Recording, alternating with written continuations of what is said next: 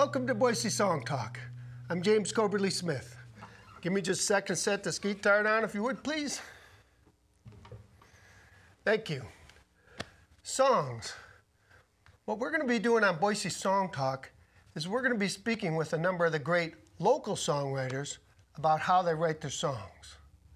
Now, they're all great live performers, and I encourage you to go out and see their live shows.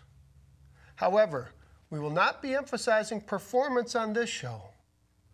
Instead, we'll be speaking with them about how they write their songs. Now, let's go over and meet tonight's special guest, Steve Eaton.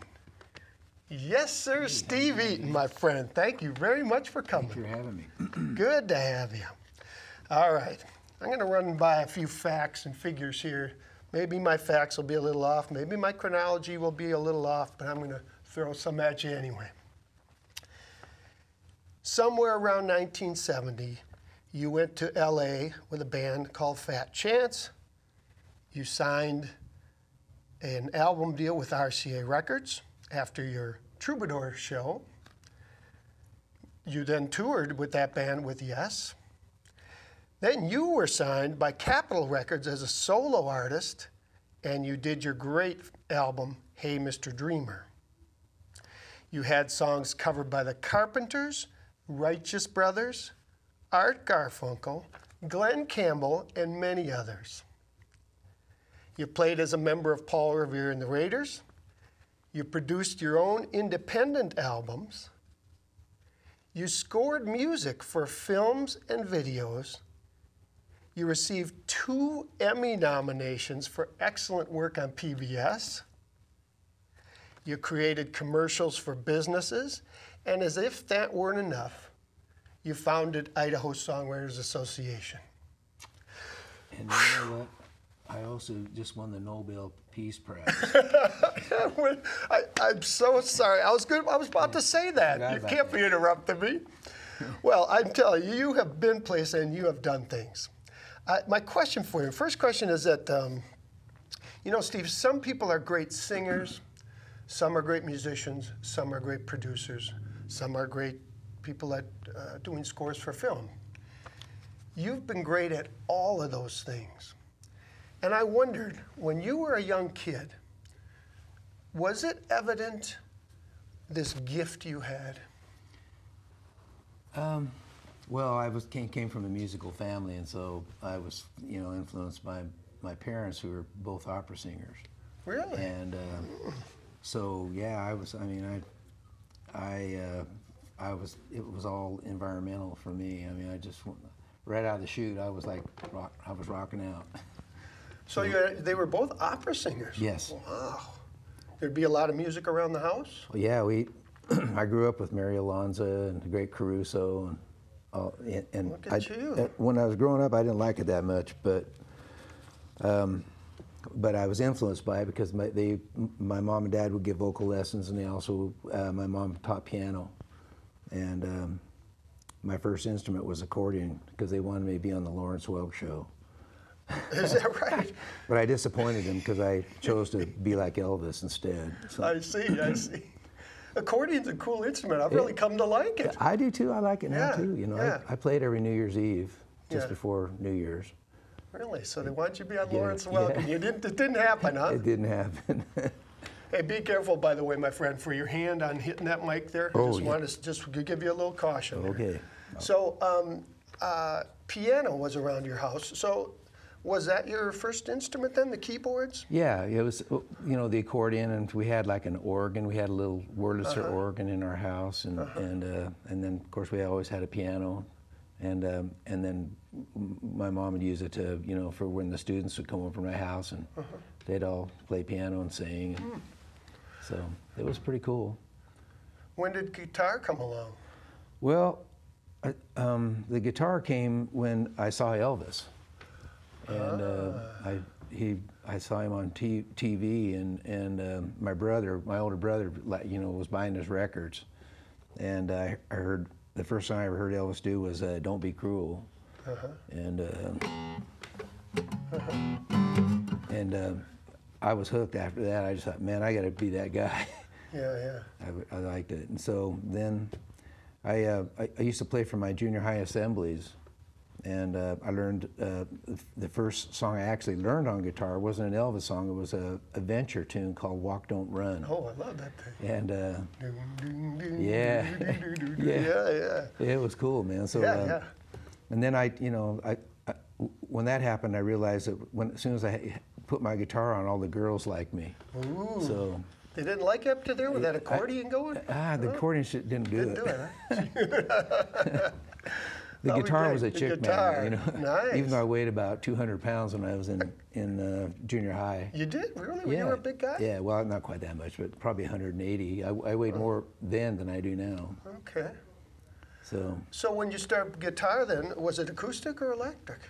You were doing the Ventures, so it might have been it was an electric. electric guitar. Yeah, I was It gonna was say. made by a company called K. I had a K K guitar, electric. yeah. How many pickups do you have? There were on that 3 of thing? them on there. Shoot, I only had 2. Yeah, God, it was really cool. I mean, I'll be danged, okay. yeah. Okay, well, I'll be danged. Well, shoot. All right, then. And so then when did you start to write songs? The songwriting thing came probably about when my first year in high school. I was in like the 10th grade, maybe the end of the 9th grade, in the 10th grade, and I wrote a song with this friend of mine. It was called "Up on a Hill," and there was a guy in Pocatello that had a little funky recording studio, and we went over and recorded that song. And in those days, you could just go right over the radio station and talk them into playing your song on the radio. Oh. And so I remember the first time I heard it on the radio, the day, a few hours before they played it, I was going to have a date with this girl that was really cool. She was like one of the popular girls in high school. Shoot. And so I told him, I said, like at about 8:30, I'll be on a double date with this guy. We're going to have a Coke date where we go out and we just buy Cokes and drink them, you know, and ride around in our car. And I turned on the radio, and about 8:30, my song came on. Really? And it really worked out well for me.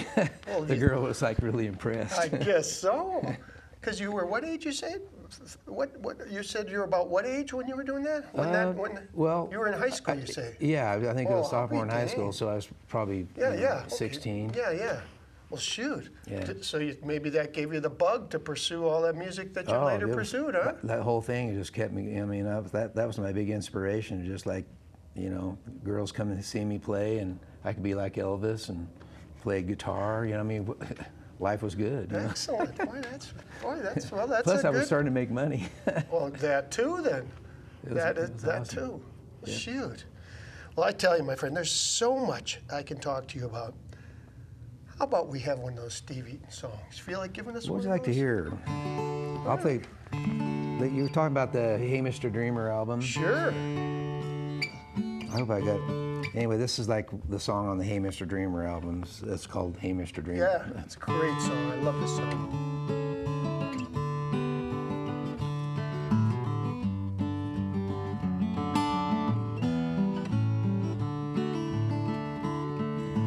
When I was a boy, I had a dream much bigger than the sky, and having a mind of my own. I packed my bags and I bid my folks goodbye. I got together with some friends from my hometown.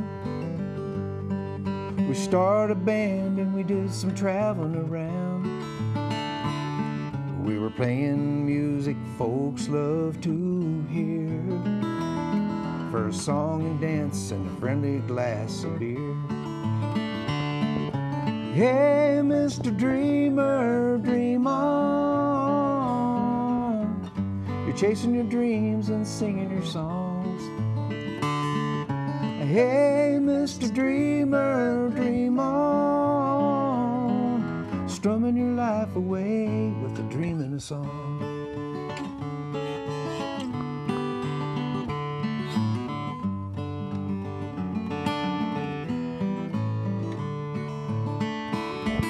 I saw an old friend I used to know from school.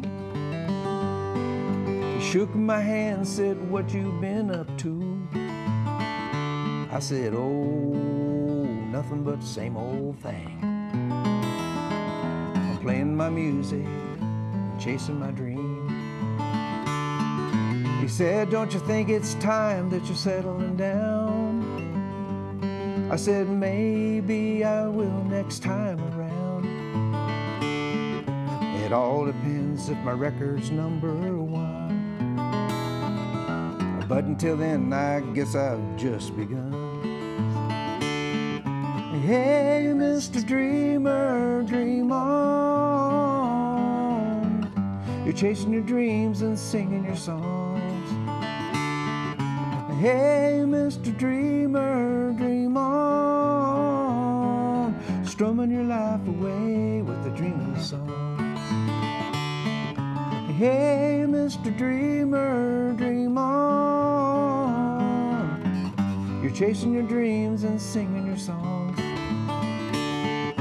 Hey, Mr. Dreamer, dream on.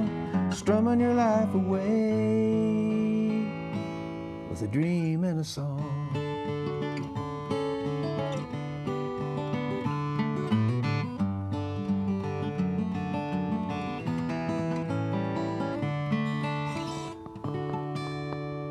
What a catchy song. I couldn't help but to sing it a little bit out of it. Every time that chorus comes by, it's just like, jeez, I restrained myself in the second one. Okay, see, now that's interesting. I want to ask you a lot of technical questions about how you approach a song, but that song, here you, as I said in there, you went down to L.A. to pursue things, to go make it big. This song is talking about that. And yet, what's interesting about it to me, Steve, is the message of it has a tone of caution.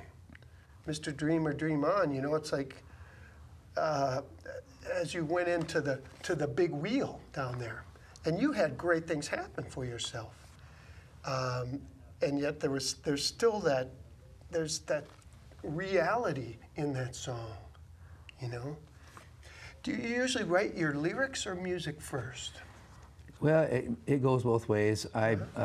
Sometimes I'll just be like, just nibbling on my guitar a little bit, you know, and I'll just come across something that's really cool, and I think, well, you know, that might be a cool idea. Like, for instance, this thing that you and I we had this lick that goes.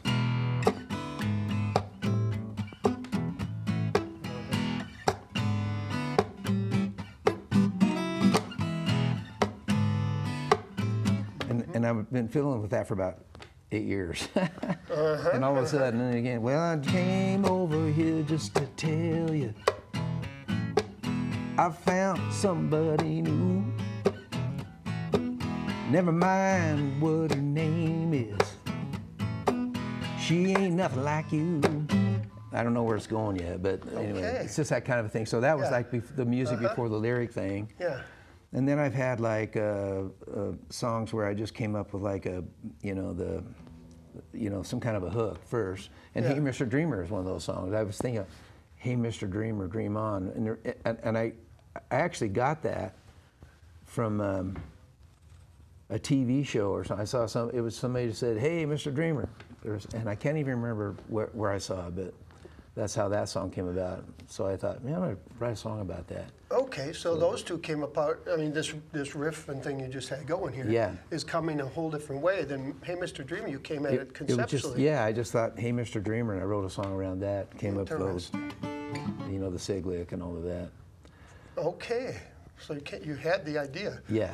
Yeah, so some title. Okay, so that's a great title, Hey Mr. Dreamer. Do you sometimes get great titles and come at a song that way? Like, hey, that'd be a great title? Yeah, you know, I like to write songs mostly if I come up with a really good hook or a really good premise, you know. I mean, I think about that all the time. Yeah, yeah. And but you know, my experience has been it happens both ways. Sometimes I come up with these really good premises that I think are good premises by just playing, like, you know, just like I say, playing my guitar or piano or something.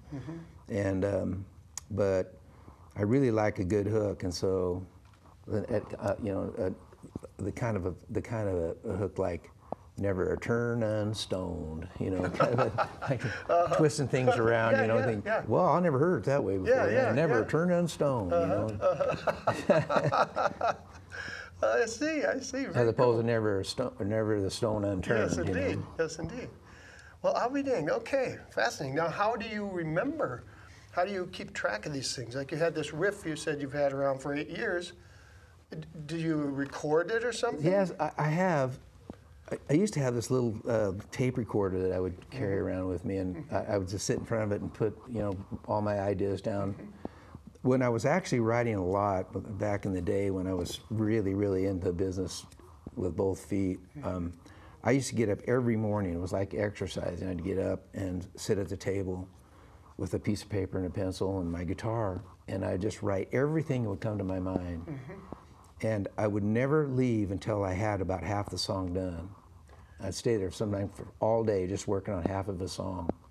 You were you a staff writer I at was. a company? I was. Okay, so that's another thing that you were even after your solo album. As a staff writer, would they sometimes come to you and say, "Steve, could you write us this type of song," or did you Nope. have free reign? They just let me. They say, "There's where you go work." They gave me a room, and I'd go into this room every day when I lived in L.A. And I'd write. And sometimes when I wasn't in L.A., I mean, I lived in L.A., but I also lived in a little house up in Skyforest, California. So I'd go up there, and it was a tree house. There was like a little tree house that I lived in that some guy built, and it was really cool. And my wife and I lived up there.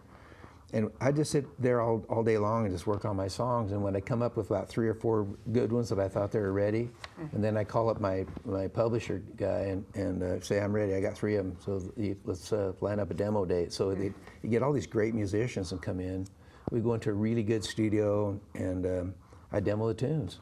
And when we were finished with it, they sound like finished product. I mean, they'd be like radio ready, you know. Really? They'd have musicians I mean, on them, oh yeah, we everything, had not just like a Larry guitar vocal? Carlton Oh, would be gee. playing on guitar, and we'd have Russ Kunkel on drums, Oh, and jeez. Leland Sklar on bass, you know. A nice demo. I mean, God, you know, they couldn't do anything wrong, and they never made any mistakes, and you know, it was dream world, man. And I was getting my draw was like $350 a week, which was killer money, but I could live on it, you know. Can you remember the first song that got covered of yours?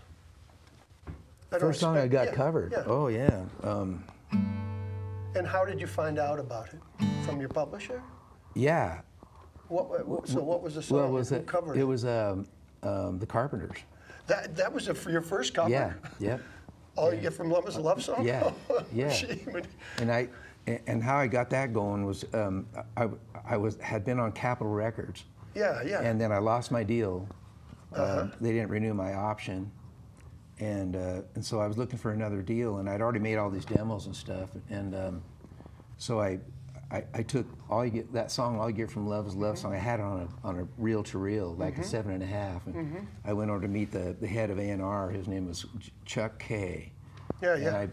And I went in there and I said, "Hey, they just got off a deal with Capitol, and we're looking for another deal. I'd like to be on A&M."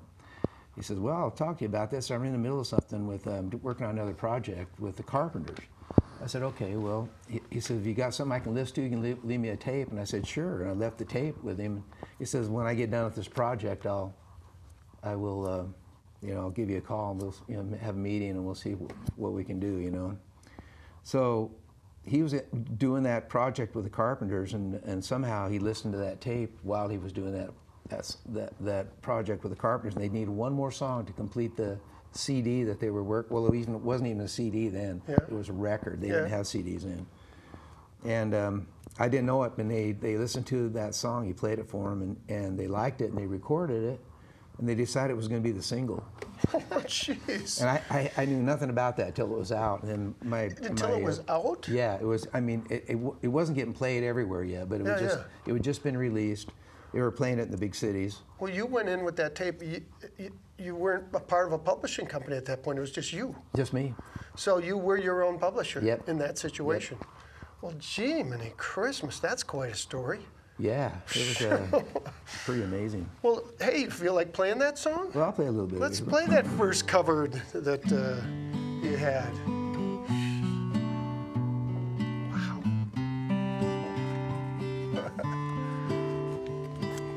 Like sailing on a sailing ship to nowhere. Love took over my heart like an ocean breeze. As seagulls fly, I knew that I was losing. Love was washed away with drifting tide. Well, it's a dirty old shame when all you get from love is a love song. And it's a dirty old shame when you have to take the blame for a love song. And it's a dirty old shame when you have to sign your name to a love song. Because the best love songs were written with a broken heart. And so on. And so on. Gee, that is just a fantastic story. That is so amazing. So then later, as you began to get songs covered by the Righteous Brothers and Glenn Campbell, were you just going on your own with tapes?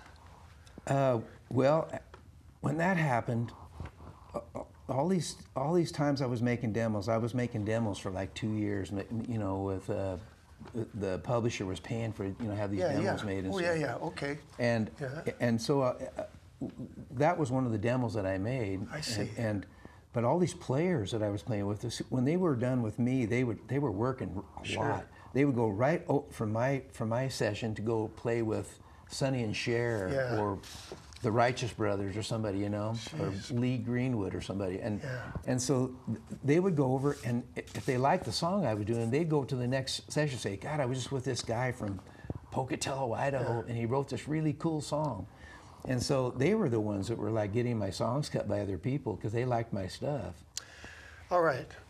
There's so many things to talk to you about. What if you had to give a piece of advice to a new songwriter or a veteran songwriter, what might that be? I would say that if you really, really, really have a passion for it and you really want to do it, you've got to learn everything that you can learn about it, and you just got to work really hard on your instrument. You've got to figure out a vehicle in which to get your songs to other folks that can help you, make money with your songs. Like with me, it was the Carpenters. I couldn't sell any of my songs because I wasn't a star. I couldn't, I hadn't sold any records. But you got to figure out a way to get your music to people that can sell your product. So find an artist that's happening today that's very successful, and talk to their producers and talk to their label and do everything you can to try to get your product to them. And whenever you make a demo, make it as good as you can. Even if it's just guitar and vocal, always make sure your guitar isn't really in tune. Make sure the vocals are well. If you can't do the vocals yourself, get somebody else to do it. If you can't play the guitar well enough, get somebody else to do it. And every time you make a demo, I don't care if it's just real simple, make it as good as you possibly can. Make it real, Speaking of make it as good as you possibly can, I have to compliment you so much. First of all, people should go to steveeaton.net to learn all about these film scores you've done, all these different things. I'd love to talk to you just about how you do that. But first I have to just say, on those albums you have on there that you did yourself, Wish You Were Here, I love that album. Oh, thank you. The variety of styles on there, from the opening song, it's like a gospel thing, to ragdoll, to the tune you just played. how did you do such a variety? Did you say, hey, I'm going to do a variety of stuff, or did those songs just happen because you were inspired to do those styles? You know, every song has its own personality to it, you know, and if I wrote a song on guitar, I was always writing songs on guitar and also on piano, but mostly on guitar. I wrote All You Get From Love is a love song on piano, actually. Oh, I But see, so if I wrote a song on guitar, it always seemed to have the blues element in it for some reason. Excuse me. If I wrote a song on the piano, it still have the blues in it, but it'd be a little more on the jazz side because I like to play those big thick jazz chords and stuff. And I had a big R&B influence before I went to Hollywood. I used to play with all these. I was in a black band. I was in a group of I was the only white guy in the band. The whole album, the singing and stuff on here is spectacular. And I'm going to quickly point out Ragdoll because we're winding right toward the end of the show. Sure. I'm going to have you take us out a little music. Yeah. I have to make a few songwriter comments on this great song, Ragdoll. The lyrics start out, she walks in the field that's just across the way and picks the flowers that brighten up her day. So we're in the present. She walks, she picks.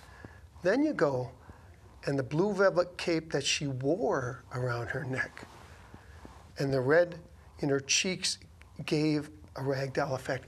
You moved to the past. You speak in the same verse. It was so subtle and so sharp. I don't even know if you knew you were doing it. Maybe you just did it. But it's very advanced to me, very subtle songwriting. And that means something coming from him. 'Cause he's a great writer, too. And the last thing I'll say, and then you get that thing ready to play, buddy, is when you go to the chorus of that, you go, and the wind in the trees sings a sad. I knew I was going to hear sad song, but I didn't hear it. I heard sad, sad, sad song. That's what made what would have been a more normal line completely different. It's just so brilliant with what you do with that stuff. Play us some music. Steve Eaton, SteveEaton.net. Thank you so much for coming. These shows never last long enough. She walks in the field that's just across the way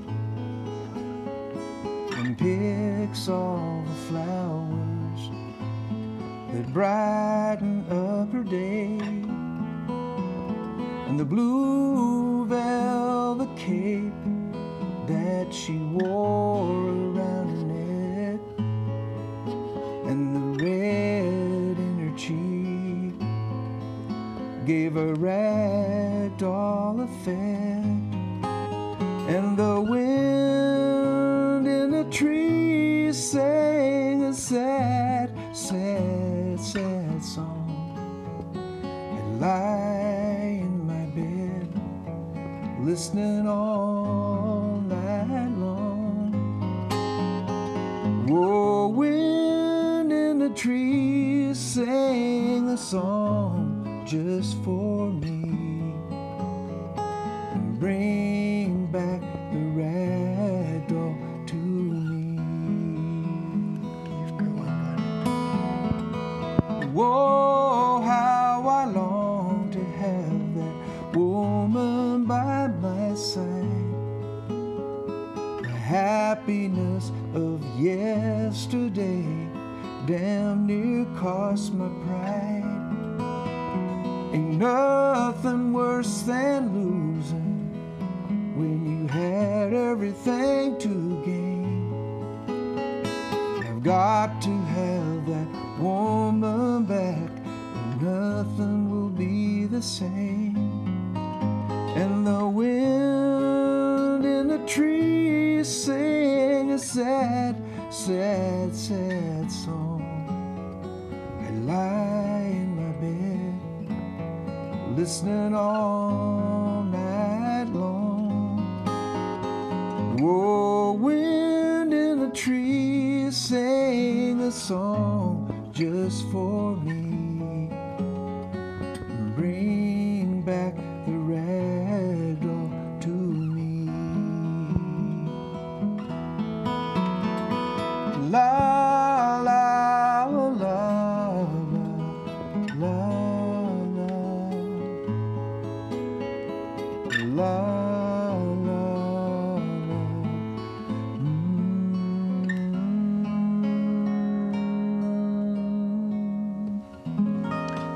So beautiful. And guess what? Good news, the show is still going.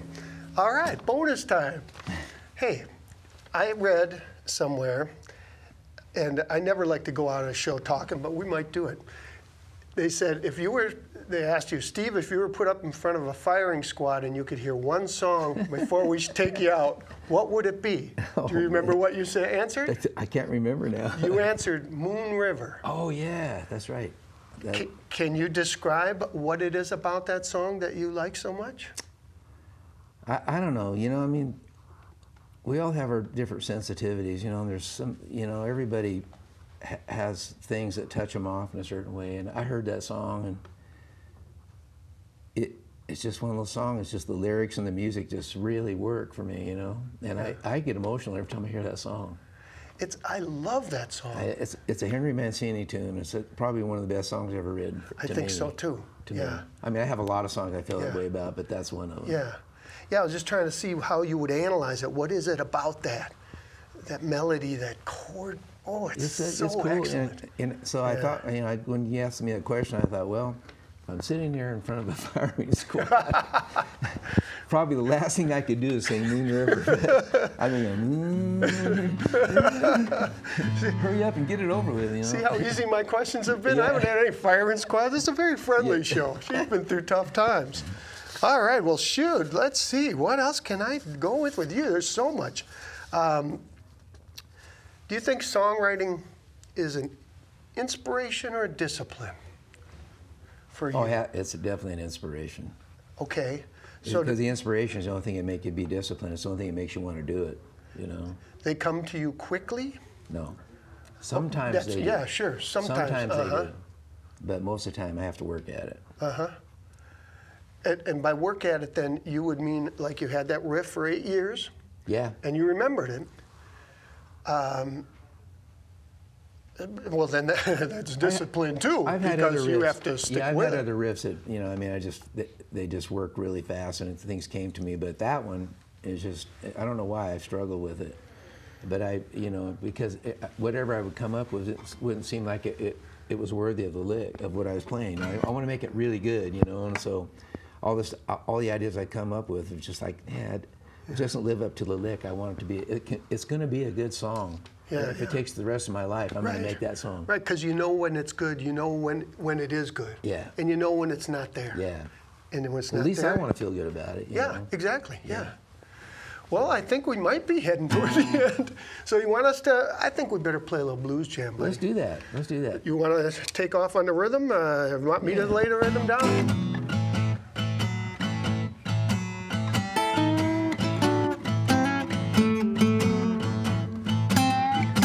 We were playing for a crowd in Great Falls, Montana.